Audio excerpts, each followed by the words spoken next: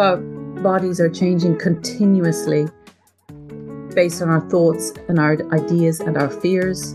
So if I walk up the stairs, my heart rate goes up. If I am nervous, my hands shake. If I'm hot, my face goes red. If I'm upset, water comes from my eyes. If I change, if I'm anxious about something, I might get stomach upset. So our bodies are continuously changing based on very small changes in our environment, very small changes in what we're doing, based on anxieties, based on the attention we pay to our body. And that creates this enormous mass of things happening to our bodies that doctors can investigate and label.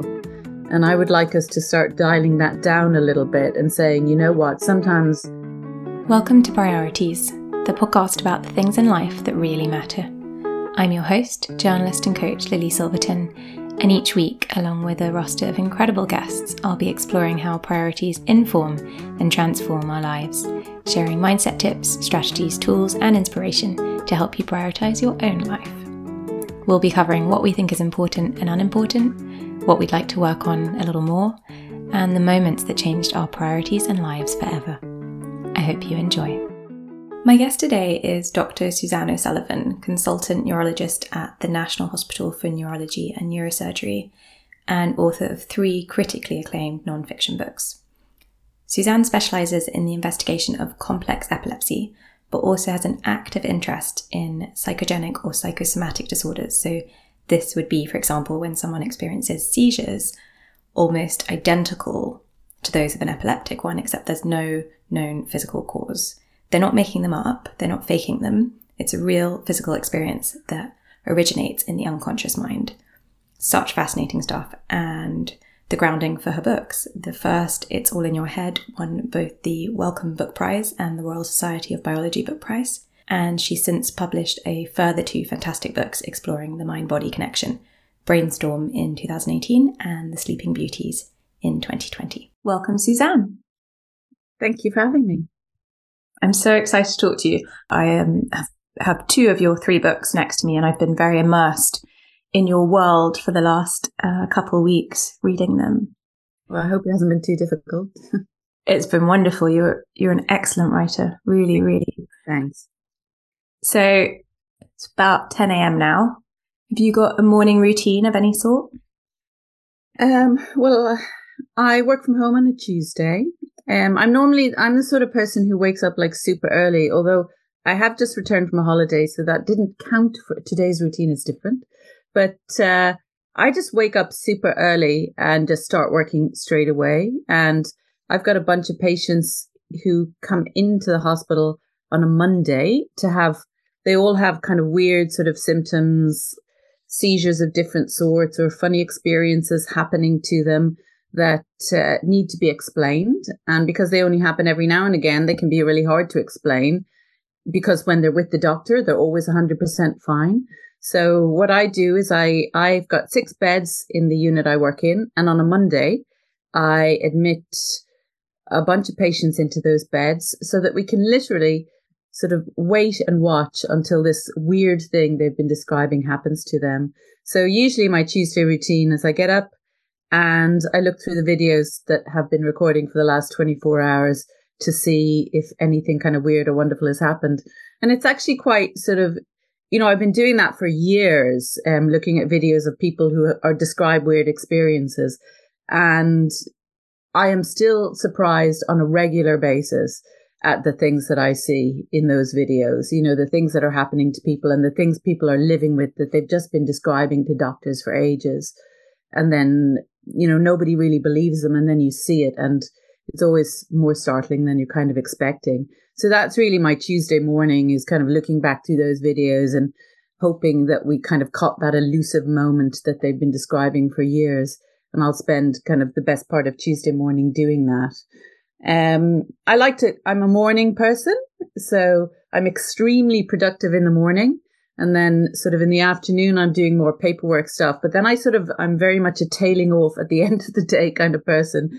I have tons of enthusiasm in the morning, and the evening I'm just thinking, I'd love to read a book now, or I'd love to just watch some really absolute rubbish on the television, for example. But yeah, So what I should be doing at this moment is looking at videos of my patients, but I'll do it a bit later today than normal. Thanks for giving me some of your morning. Do you take any time for yourself in that? Or do you really just go straight into work? Oh, no, I go straight into work because it's sort of, I have when I was a child, on a Friday you get homework for the weekend. I was the child who came home and did their homework on Friday evening and had it all done by 7:00 on Friday, because I'm at my most comfortable when everything that needs to be done has been done. And that means that in the evening, I feel completely relaxed because I'm up to date. I'm definitely one of those people that on the phone, there's lots of people have lots of those red dots with 20s and 1,000 and something emails that they haven't looked at. You will never find a red dot on my phone. It's sort of, so I like to get up in the morning. I know what I have to do for the day. I get down to it. If I wake at 6, I'll start at 6. If I wake at 7, I'll start at 7. Just get it done, because that kind of gives me a lot of I'm comforted by being up to date. Also, it means I enjoy my evenings much more because everything is done that should have been done. I know that sounds kind of annoying to people who prevaricate and put things off, but I get mental ease from being up to date. I feel the same way. Do you really feel it's a natural trait that you've got, or do you have any tricks or tools that you can share for people who are more likely, as you say, to put things off? I honestly think, looking at myself as a child and how I was, that it's just naturally how I am.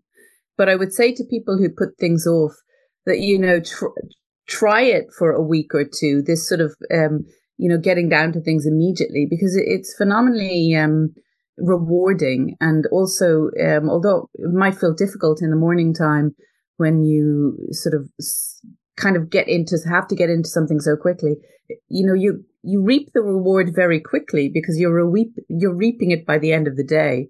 This feeling that, that all the boxes are ticked and that you are up to date with things is a lovely feeling. I think it's just how I'm built. I'm made.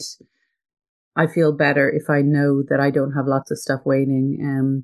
But I would encourage people to try and train themselves, because it's very calming in the afternoon. You have lovely afternoons and evenings if you do things that way. I'm thinking of, do you know Mel Robbins, who's a self-development sort of coach and writer? She's got a lot of books out, and she has written a book which is, I don't remember if it's called this or if it's all around this, but the principle of basically counting to 5 and then just getting something done. So whatever it is that you don't want to do, you don't want to get out of bed, you don't want to do your emails, you don't want to do your paperwork, you don't want to start that essay, whatever it is, you just count 5, 4, 3, 2, 1, and you just do it before your brain can get in the way. Okay. Do you know what? I want to correct. I'm not super brilliant at doing there are things I don't want to do. The things I don't want to do, or I hate finding a builder to fix the roof, which I had to do recently. I hate doing things like that. And I will prevaricate on the things that I just don't do regularly that I really hate doing. So I will use that trick the next time I face one of those things. Thanks for the advice. And really as well, and it's like habits, right? And we're going to lead us very well onto what you do, because you can train the brain. The more that you're doing something, the more that you immediately choose to do a task, the more likely your brain is to find that easy to do. Yeah, correct? I think habit is absolutely so important to so many aspects of life. I mean, lots of people complain of difficulty sleeping, for example. I mean, sleep is, I'm not saying it's a solution to everything, but it's about habit. It's about routine.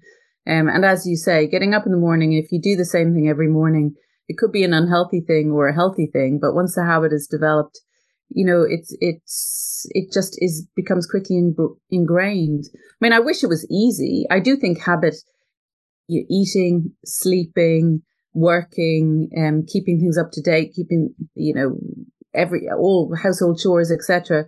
It's all about habit, which makes it sound so easy, doesn't it? It makes it sound like you should just automatically be able to do everything perfectly. I do think it's about habit, but I don't want to suggest that I think habits are easy to establish. And of course, in my work, as you alluded to, as a doctor, can be something that leads to illness or leads to, habit can lead to good patterns and bad patterns, and those bad patterns can lead to illness. So it's pretty important to my work as well. Yeah. So let's move on to your first main priority, which is raising awareness of the over-medicalization in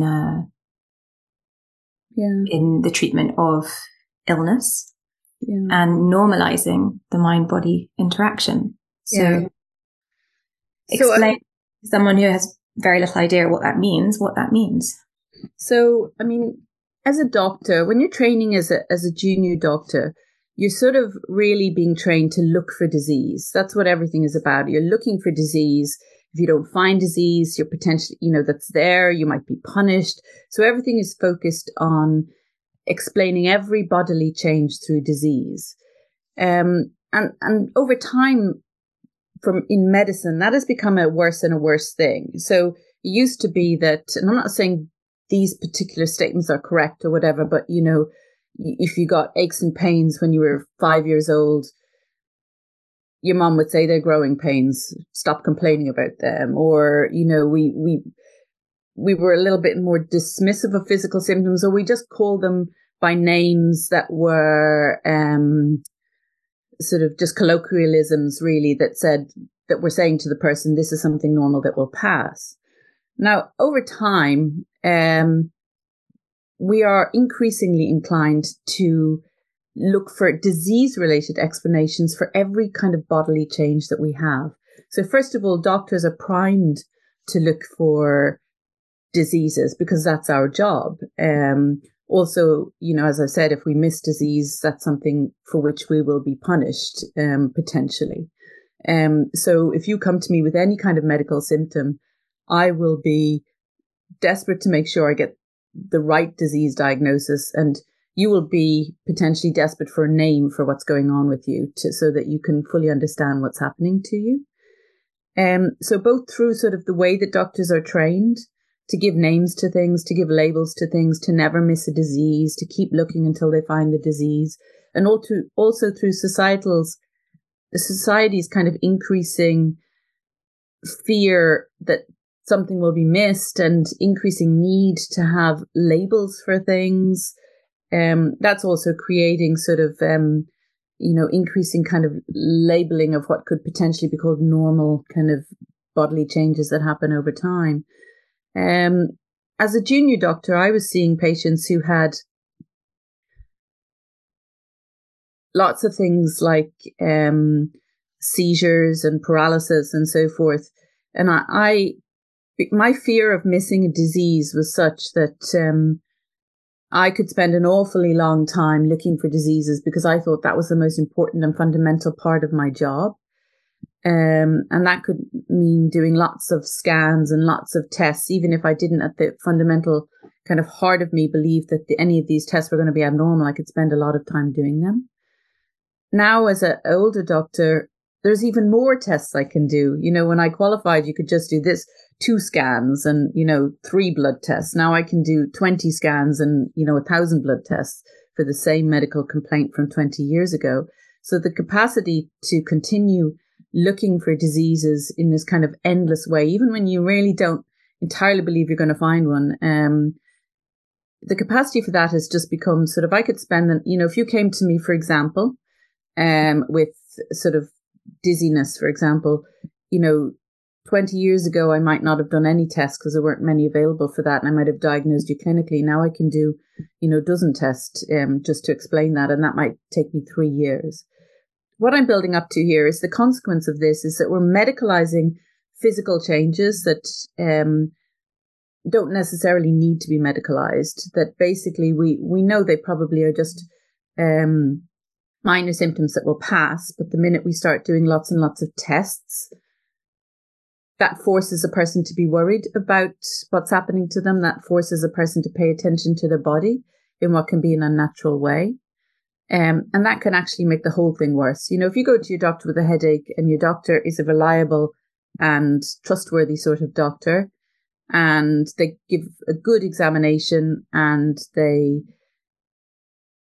spend time with you that makes you feel that they have fully understood what you're describing. And then at the end of it, they say, actually, I don't think this headache has a very serious cause. And if you make a few lifestyle changes, I think it'll get better. Many people will feel better with that.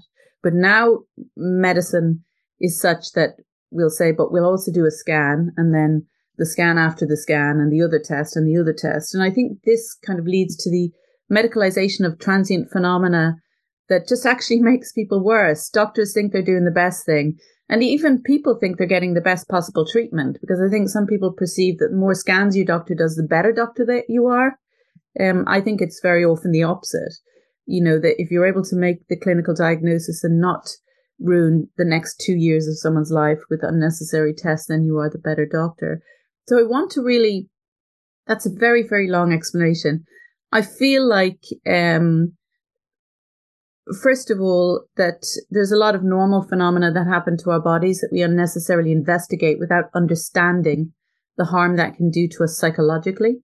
Also the harm that can do to us physically, because we've only had these scans for 20 years. We don't know everything that's happening inside the body. It's a bit like sort of looking at the surface of the moon. Once people end up kind of living up there, as people now suggest, you know, they're going to find things that they don't know what they are. And that's what happens with scans. And then you increase people's anxiety. But obviously the focus of my work is also psychosomatic symptoms. So the mind-body connection. All of our bodies are changing continuously based on our thoughts and our ideas and our fears. So if I walk up the stairs, my heart rate goes up. If I am nervous, my hands shake. If I'm hot, my face goes red. If I'm upset, water comes from my eyes. If I change, if I'm anxious about something, I might get stomach upset. So our bodies are continuously changing based on very small changes in our environment, very small changes in what we're doing, based on anxieties, based on the attention we pay to our body. And that creates this enormous mass of things happening to our bodies that doctors can investigate and label. And I would like us to start dialing that down a little bit and saying, you know what, sometimes when you walk up the stairs and your heart rate goes up, that's because you're not particularly fit and you can work on that. Or hands shaking when you're nervous is a normal phenomenon, and maybe just don't worry about it so much.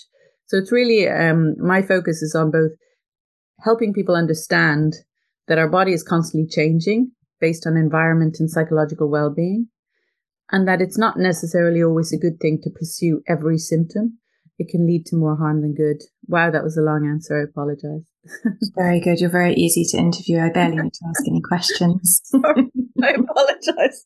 It's ideal for me. Sometimes people only get one question in, so your first one better be a good one, So this, just going back to what you said about the attachment to labels that we have, and this, thing when you go to the doctor, and of course, the more tests that a doctor is willing to give you, the more thorough, I guess, that you think they're being, the better you think they are.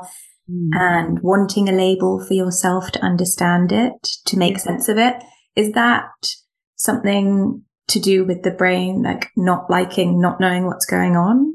Yeah, absolutely. I think what our brains want is they want to understand things, and they want to have an explanation for things. And that, it's so much easier to sort of live with something if you have an understanding of what's causing it. Our brains just like to make sense of things.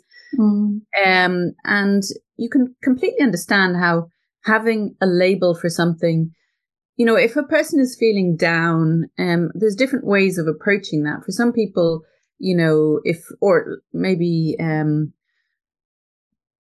I think feeling down or being depressed is a reasonable example. So, our moods go up and down, and they go up and down often with life changes more than anything else.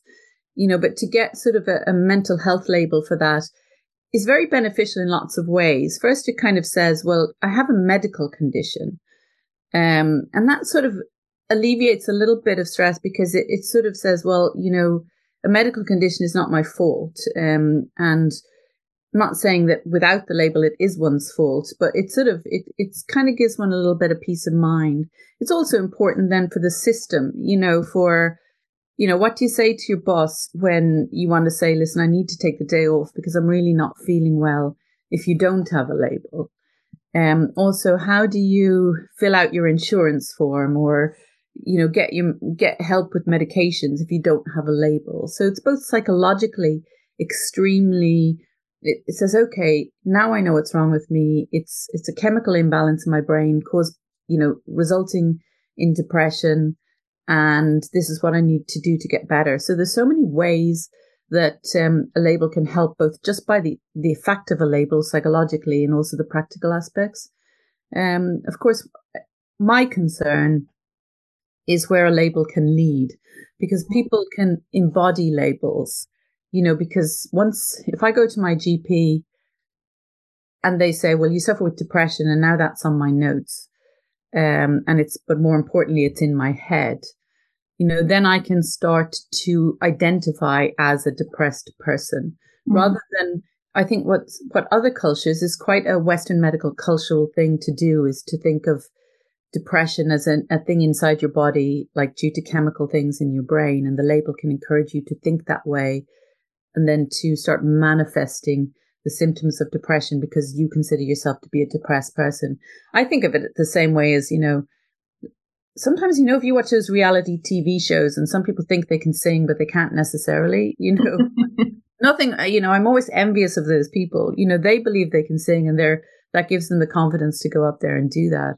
If I believe that I'm a depressed person, that can also make me act like a depressed person, also can make me look up on Google what are the other symptoms of depression, and then start sort of inadvertently taking on those other labels. Whereas I would say that if I went to my doctor and I felt down,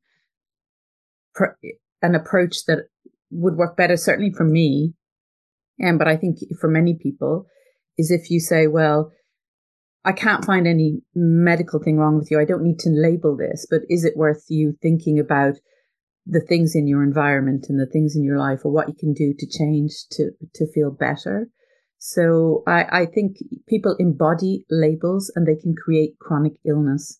Once you have been labeled with something, it's actually quite hard to shake it off. Whereas if you see a medical problem as situational, environmental, social, then it puts you in the driving seat. I think depression caused by chemical imbalances takes me out, relieves me of any culpability, which feels nice, but also potentially removes any sort of agency or control from me. Whereas looking at some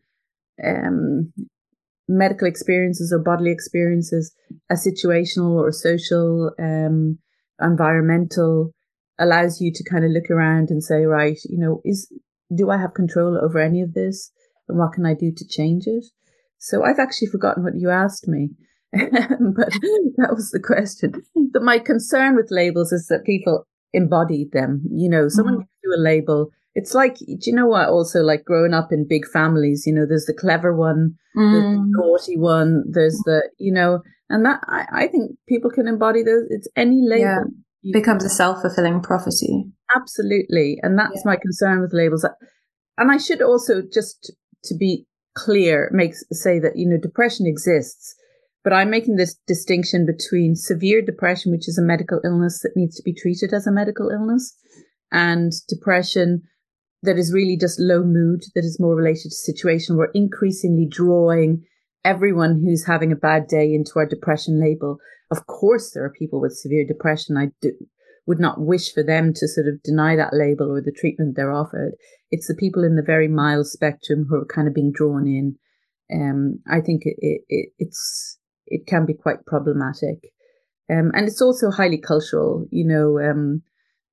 Other cultures who don't subscribe so much to the Western medical culture are more likely to see feeling upset and feeling low in that mild spectrum as situational, and to address it as such. And I wonder if we shouldn't be learning from them.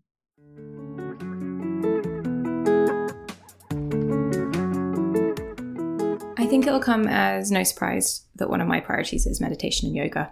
Not that I always find it easy to prioritize, because I really don't, but I do know that I'm a better person when I do, and my husband will probably back me up on that one. Anyway, I'm so thrilled that this episode is sponsored by my favourite yoga space in the world, Yoga on the Lane. They have a studio in East London, which I actually used to live across from, but they also have online classes and workshops. Their founder, Naomi Anand, I've been taking classes with for more than 15 years, and can honestly say she and her cohort are some of the most intuitive, welcoming and expert teachers I know. I'm also clearly not the only one to think this. Naomi is the author of 2 books, Yoga: A Manual for Life and Yoga for Motherhood. So if you've never thought of getting on a mat before, or if you're a very seasoned practitioner, please do check them out. You won't regret it. www.yogaonthelane.com.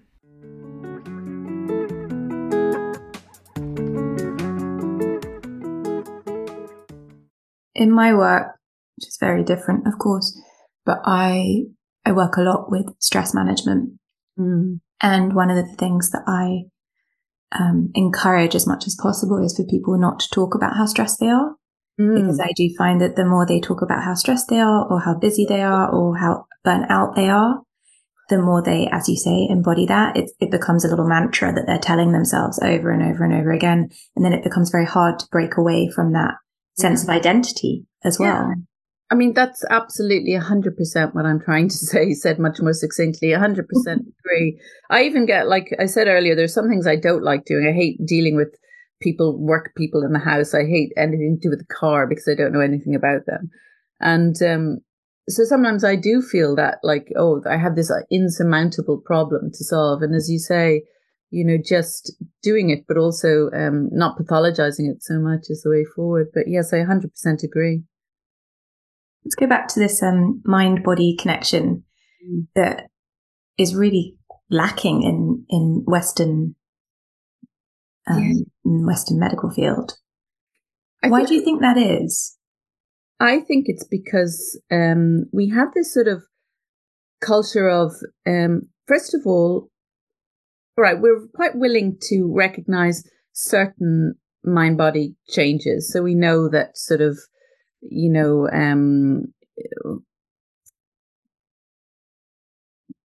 trying to think of an example now and I can't think of one. To a certain degree, we're able to recognize how the body changes with the mind. But I think when it comes to particularly severe symptoms, we have a great deal of difficulty always accepting it because, first of all, there is, and this is completely wrong, there is a sort of perception that if somebody has severe physical symptoms for psychological reasons, that is equated with madness, that's equated with weakness, that's equated with fragility. So, for example, if I see people with seizures, a very extreme form of a mind-body kind of interaction, where patients' kind of psychological distress is so severe that their brain shuts down completely and they collapse on the ground and shake. Now, many of them are told that they have a diagnosis of epilepsy in the first instance because that's what most people think of when they see someone lying on the ground and shaking.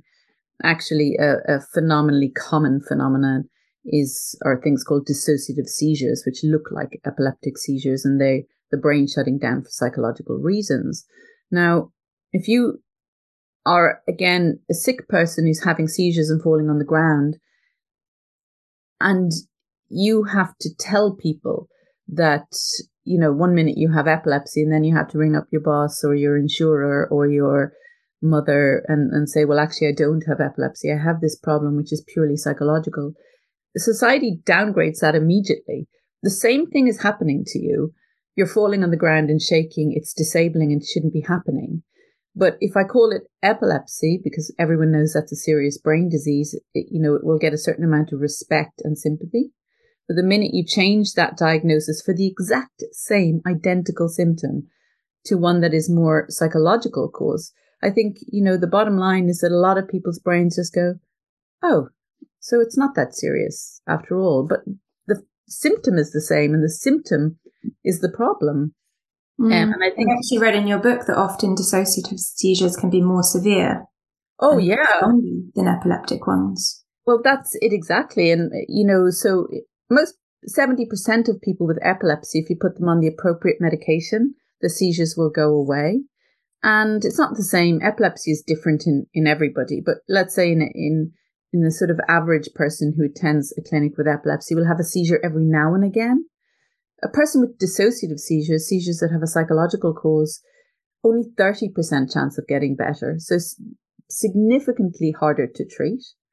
They also have much more seizures. So a person with epilepsy might have a seizure every month, or there are people with epilepsy who have them every day, but more usual every month or every year. People with dissociative seizures can have 20 a day. Wow. So in many ways, they are way worse than epilepsy, with the one exception that epilepsy occasionally results in death, very rarely, but occasionally, and dissociative seizures don't tend to. So you've got this kind of disorder which has a psychological cause, which is more disabling and harder to treat. But if you tell people you have it, you know that your next door neighbor will be thinking, oh, she's not. I mean, I hear this all the time. In the end, it turned out there was nothing wrong with her. I hear this regularly, sort of, oh, the test came back as normal. She was told she had dissociative seizures. So you're saying there's nothing wrong. Well, no. Falling on the ground and shaking 20 times a day is never nothing. But people hear it as nothing because of our attitude to psychosomatic disorders. We conflate them with faking as well. People don't understand that, psychosomatic symptoms are completely unconsciously generated, but people hear it as meaning that someone is faking. To that, I always say to people, if you're frightened and your heart is racing, your heart is really racing and you're not doing it on purpose, and you couldn't just stop it because I tell you to stop it. And that's what these psychosomatic symptoms are like. They're the thing that's happening to you is really happening, but not purposefully and not within your control. I also think that we have a problem in Western culture with sort of being able to accept a degree of failure or mediocrity. I will often see people with these sort of psychosomatic disorders are often very high achievers, although they tend to be viewed as fragile or failed in some way. In fact, often highly intelligent, high achievers. But what happens within Western societies, we have mantras like, oh, if you try hard enough, you'll always succeed. And if for example, if you're writing a book, you'll be told 100 times that, J.K. Rowling's book was rejected. X number, 100 publishers rejected J.K. Rowling before she found a publisher. So then what are you supposed to do? Assume your measly offering, if you just keep going, eventually someone will turn you into J.K. Rowling. Well, the truth is she's the exception, not the rule. So we kind of create this kind of society where it's hard to be seen to not be very good at something, or to admit that maybe your choices weren't right and that perhaps you should make different choices. And when that also, I think if you ask a general slice of the population where they think they land from, like, wherever to exceptional, they all think they're above average. Do you think 90% of people think that they are above average, which obviously is not possible? That they are. Is that true? Yeah. I didn't know that, but yeah, that's precisely, and that's Western kind of culture for us. And, sometimes in those circumstances when it's very difficult to admit to yourself your choices aren't right, or perhaps you've overstretched yourself, physical symptoms can come to intervene in that situation. If it's too difficult, especially in young people, teenagers doing their A-levels, young people in university, they've got their mom and their dad behind them. They're going, oh, she's the brightest, she's the cleverest, she's going to be the next prime minister. And, you've come from a school where you were always the best, and now you're sort of more in the middle. That can be a very difficult situation to find yourself in, because you have to kind of say, well, have I made the right choices? And those are circumstances in which physical symptoms can sometimes intervene to advise you that you're pushing yourself too hard, or you've made the wrong choices. And those are circumstances in which I'll often see people develop significant psychosomatic illness, which I consider as a sort of body telling you you're doing something wrong and you need to change something. But then they become medicalized into some presumed disease that cannot be found. And when you find yourself in that circumstance, it can be very hard to get out of it. So it's as if people won't like listen to the wisdom of the body, but then when they will, it can become just a much bigger, more significant thing because they need this label. Well, I think it is psychologically. I'm thinking of Bessel van der Kolk's The Body Keeps the Score. Yeah, I mean, I have heard so much about that book. I'm ashamed to say I haven't read it, but I think that basically our bodies are telling us a story. They are. Yeah. Our bodies are telling us that they sometimes tell us when something is wrong, and we can listen to them in different ways. I'm thinking of a story in my book, The Sleeping Beauty. So I went to Kazakhstan and visited a town of people who had this kind of mass contagious sleeping sickness. So this whole town of people, one person fell asleep and couldn't be woken up for a few days. They were extensively medically investigated. Nothing was found. Someone said, well, maybe it was a stroke, but no one found evidence of a stroke. And it wasn't really the typical symptoms of a stroke, but they were reaching for answers. And then shortly after, somebody else got sick with an illness that couldn't be explained. Someone put this together and decided there was a contagious illness going around the town. And then person after person after person started falling asleep inexplicably. They had really, good medical facilities. So they had tons of scans, blood tests. In fact, and this is what happens really when I'm talking about over-medicalization and diagnosis, people were so in disbelief that there wasn't a disease causing this, that people could have 5 brain scans. Is one normal brain scan not enough? But we just keep going because the disbelief in psychosomatic conditions is so strong, and the need to find a disease explanation is so strong. So people have many, many, many, many tests, all normal. And I think over the course, I've forgotten the numbers, but over 100, I think it was 133 people in this town got a contagious sleeping sickness. Now, I would say that... And it was a very, very small town. A town of 300 people, yes. It was pretty amazing. And basically it was, I would say as a doctor, having looked at their medical tests and heard their stories, that this was clearly psychosomatic and that these new symptoms were based on suggestion. If there's a contagious illness going through your town and the symptoms of it, what's the first thing you do is you start searching yourself for the symptoms and then potentially manifesting them. But what was interesting for me about it was that, I visited that town and I'm like my cultural identity as a person and as a doctor is entirely Western medical. So I'm dying to foist on these people my version of events, which is, this is what the brain is doing. And then the brain does this, and there's nothing disease wrong with your brain, but it's just tricks your brains playing on you. And, I'm loving to couch all of this in terms of internal bodily changes. When what's actually happening in this town was that these people needed to leave the town. It was a dying town, but they had a deep emotional connection to it for many historical reasons. And, they were in that point a bit like, I always think, like leaving a marriage where you obviously love this person a lot and it was obvious they're someone incredibly important to you, but you realize it's over. But how do you make yourself leave? Is it possible you can rekindle this? Can this town be brought alive again? Can this marriage be brought back to how it was? And that's a very difficult point to be at. And I think that's the point the town was at when they developed the illness. They realized they had to leave, but they found it too difficult, and the illness came along to solve a problem for them. The illness came along to say to them, something isn't right and you need to make a change. So they, one by one, they left the town and recovered. They never acknowledged that this was a psychosomatic problem in any way. They said the town was poisoned, and that's why when they left the town, they recovered. But in that circumstance, physical symptoms come along to tell you something, and you don't necessarily have to consciously unpick all of that. You don't have to say, well, this is exactly what's happening to me in a neurobiological way. You just have to try and understand. You look at your formulation for why the symptoms have occurred, and these people's formulation was that the government was poisoning the town to get them out. That was telling them something. It was telling them they had to either stay there and be unhealthy or they had to leave, and they left and they got better. So sometimes I think that these symptoms are, your body is telling you something and you need to figure out what it's telling you and respond to that. As a medical doctor in the UK, I do that in way too a medical way. You know, I want to, with people like that, I want to go, why would the government poison you? Why, you know, that's not necessarily always the right thing to do. Sometimes that's the right thing. You have to figure out who you are.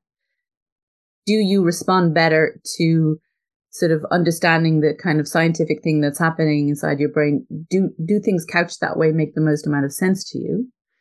Or do you believe more in the sort of how the environment is affecting you? And do you need to focus on that and figure out what changes to make? The bottom line is, I think these physical symptoms, they're the body speaking to you. They're telling you you're doing something wrong and that something needs to change. And that sometimes the answer to that is medical, if that's your culture or the way you think. And sometimes the answer to that is to sort of look at your understanding of the symptoms and follow the story of those symptoms to the conclusion that you believe will make you better. So that's slightly weird things to say as a doctor, I think, because I think we're supposed to say, here's an aspirin, or but I think sometimes we just have to listen. Our body is telling us something. We just need to listen. I knew someone who had ME very severely for 5 years, and she ended up in a sort of caring home in a completely black, darkened room. Everything, no light was allowed in. She couldn't talk, barely have visitors, and she, her family found out something called the lightning process and did that. And the next day, she was up and around and talking. It's amazing. Able to be in light, which is absolutely staggering. But I think very much of that when you talk about finding a solution, because ME is as you say, an absolutely real thing. I know a couple of people who have had it to varying degrees, and is normally caused by something physical. But then the continuity of that is this mind-body connection. Is that correct? And so the lightning process, for anyone who doesn't know, is, well, I don't know exactly what goes into it. You probably know a lot more, Suzanne, but it is a talking therapy. Yeah, I don't use the lightning process, so I don't actually know what happens in it. But I agree, you know, not everyone would agree. But I agree with what you've said. I mean, I think some people consider ME to be entirely immunological. I don't agree with that. I agree with what you just said, which is that, you know, there's a trigger of some sort, and that could be a viral illness, which is quite a common thing. And for some people, that leads to a fatigue process, which is just a short-lived post-viral syndrome, which pretty much is quite common. But for some people, that post-viral fatigue syndrome can lead through the sort of focus on the symptoms and the way you respond to the symptoms, and the way the less you do, the less you're able to do. So there's loads of physiological changes and there's behavioral changes when you're sick.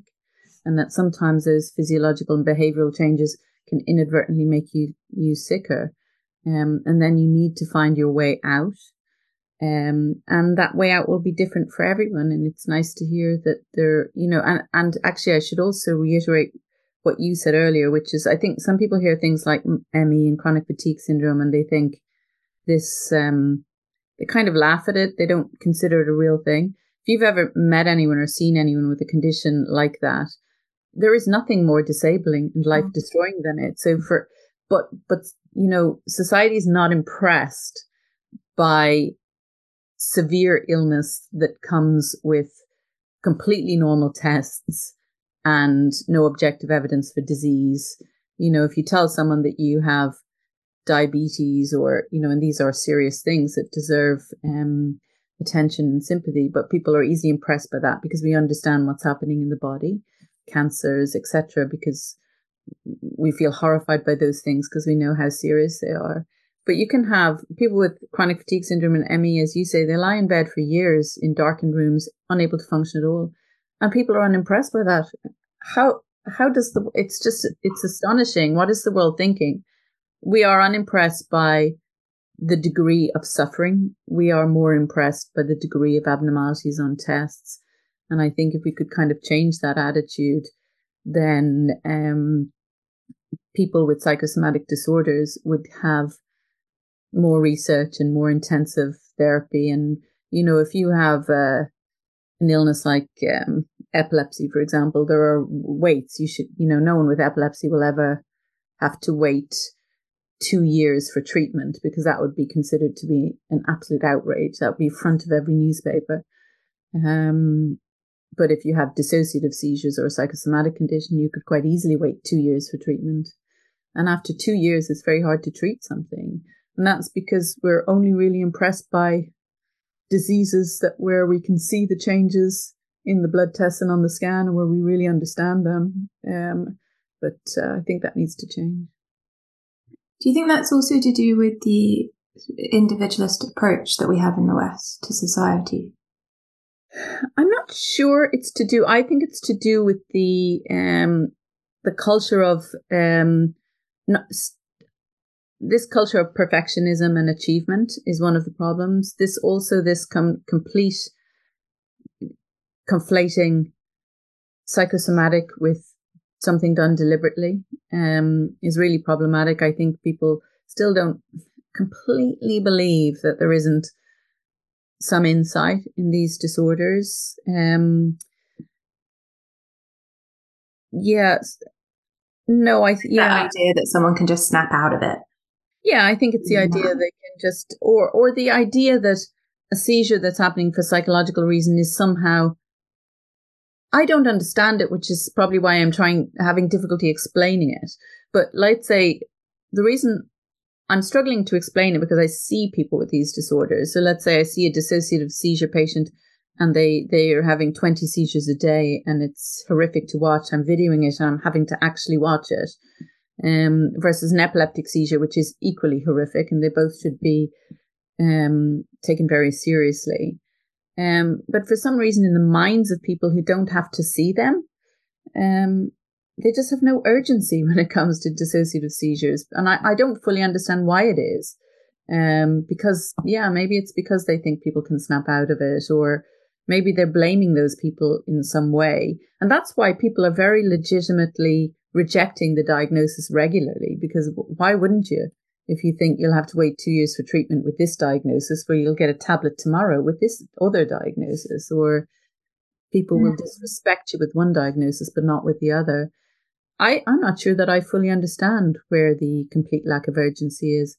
And I think it's also because no one's ever seen it, but if it happens to a loved one of yours, it's utterly unbelievable, because it's when you see it for yourself, it's the first time you realize how serious this is.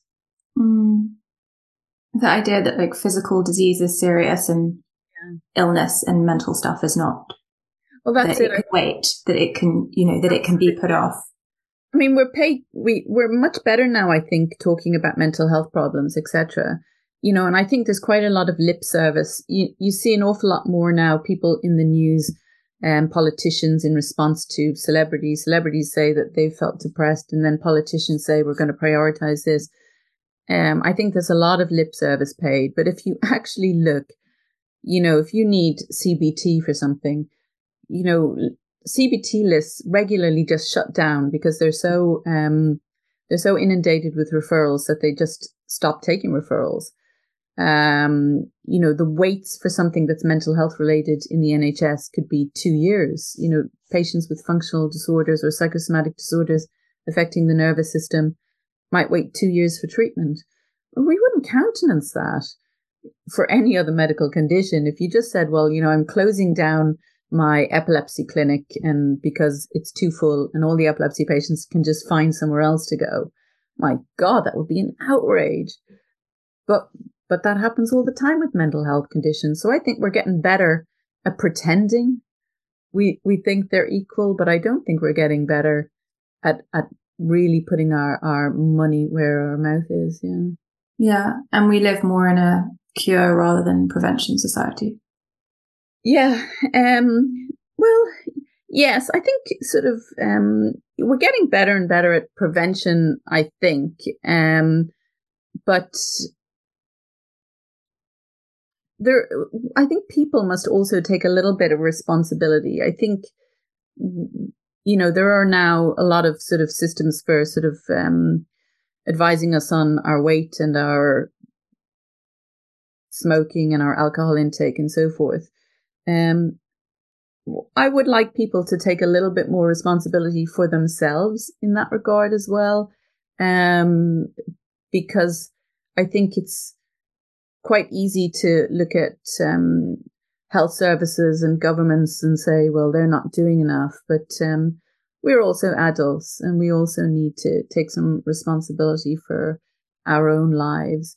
I'm also a little bit concerned in an entirely practical way about how you fund the NHS when you keep adding new things that the health service has to be entirely responsible for. I mean, there's only so much money going around. I would like us as a society also step up a bit to take some responsibility for ourselves. I'd love to ask you, we haven't got very long left, I've got so much to ask you. I'd love to ask you to talk a little bit about how your priorities and opinions of the world have shifted through your patients. Yeah, I mean, 100%. It's kind of what I've been saying all along, really. It's just, I definitely started out as this kind of, I've gone through a trajectory with psychosomatic illness. And the trajectory was that when I was a junior doctor, I didn't completely, if someone said their legs were paralyzed, but, there were lots of clinical features to say that they had the capability to move their legs, but couldn't. I went through the sort of watching them from the corner of my eye, thinking, oh, they'll move when they think I'm not looking, and is sort of being suspicious of patients, to then meeting enough patients to realize these disabilities are really serious. Then into when I wrote my first book, It's All in Your Head, it was very much about the kind of psychological interactions between our psychological well-being and our physical well-being and how that leads to disability. And therefore kind of contributing to the thing I was saying I don't want to contribute to in your very first question, which is this very heavy medicalized explanation for things. And then, whereas now I very much in my first book was meeting patients who had these disorders and giving them physiological explanations and giving them labels. But then I traveled the world and I met other communities that had strange medical things happening to them that explained them in very different ways to us through spiritual explanations or, believing the government is poisoning you. And that was when I started thinking, I've got to be less medical and less prescriptive and less sort of kind of trying to force my opinions on my patients about sort of what's happening to them and listen to more to their formulations. So I'm kind of becoming less medical with time. I've gone through a kind of trajectory of being suspicious of the patients to being hyper medicalized and focused on their brains to a point where I think, when a patient comes to me now, the most important thing for me to understand is their formulation. However things evolve, that formulation needs to be understood if someone is going to get better. And because if you don't understand it, you can't kind of work with it. So I really want to start encouraging doctors to, and again, I have not in any way mastered this, is to work with their patients' formulations of what's going on, because symptoms can sometimes be a metaphor. And if you can't work within that metaphor, you just end up in a very big argument with your patients. And I guess that's a big challenge. It's a big challenge in day-to-day life to work with nuance, let alone, when it's part of your career and where the stakes are so high if someone's coming to you as well. Yeah, it is extremely difficult. And as I say, I am a long way from being the master of it. I'm such a literal person, it's just like practical, literal, but I'm working on it. One of the things I liked reading in your third book, Sleeping Beauties, after having read your first book, was you saying that, you're trying to encourage people to expand their awareness of the mind-body connection and these psychosomatic, very real illnesses, and how after writing that first book, you had loads of people coming to you now thinking that their disease-related health issues were psychosomatic, because now they wanted a new sort of label for it. I mean, doctors are very powerful. I mean, so if you create a condition and let's say I haven't, but let's say that, I have this kind of psychosomatic syndrome that I've created. The minute you create a label like that, then there's a lot of people out there trying to understand what again, we're back to sort of trying to make sense of things is important to us. And there's a lot of people out there trying to make sense of something that's happened in their life, be it a failure, be it a physical symptom, whatever. It's a difference in them that is perceived to other people. And the minute you start talking about some medical condition, a lot of people contact you and say, I think I have what you're described. But what was weird is that when I looked at what was in their letters, it was nothing like anything I had written about at all. And I realized that I could easily create a cult of people who were all subscribing to my ideas. I'm trying to put an idea out there for people to think about. I'm not trying to create myself as the world's biggest expert, or create sort of a big private practice of people who want to see me. Just trying to say, think about this when you get sick. But I could see that I was inadvertently creating, a whole new bunch of people who thought they had what I was describing. But that was important to me, therefore, in the third book, is that I dismantled that again. Said, like, don't, avoid the labels, try and stay away from them, because they can make you very sick. I think we might leave it on that, because that feels like a very good piece of advice for everyone to adhere to. Thank you so much for talking to me, Suzanne. If you enjoyed this episode of Priorities, I'd really appreciate it if you could make it your priority today to hit subscribe and also rate and review, as this helps other people find it. Thank you so much for listening. Take care.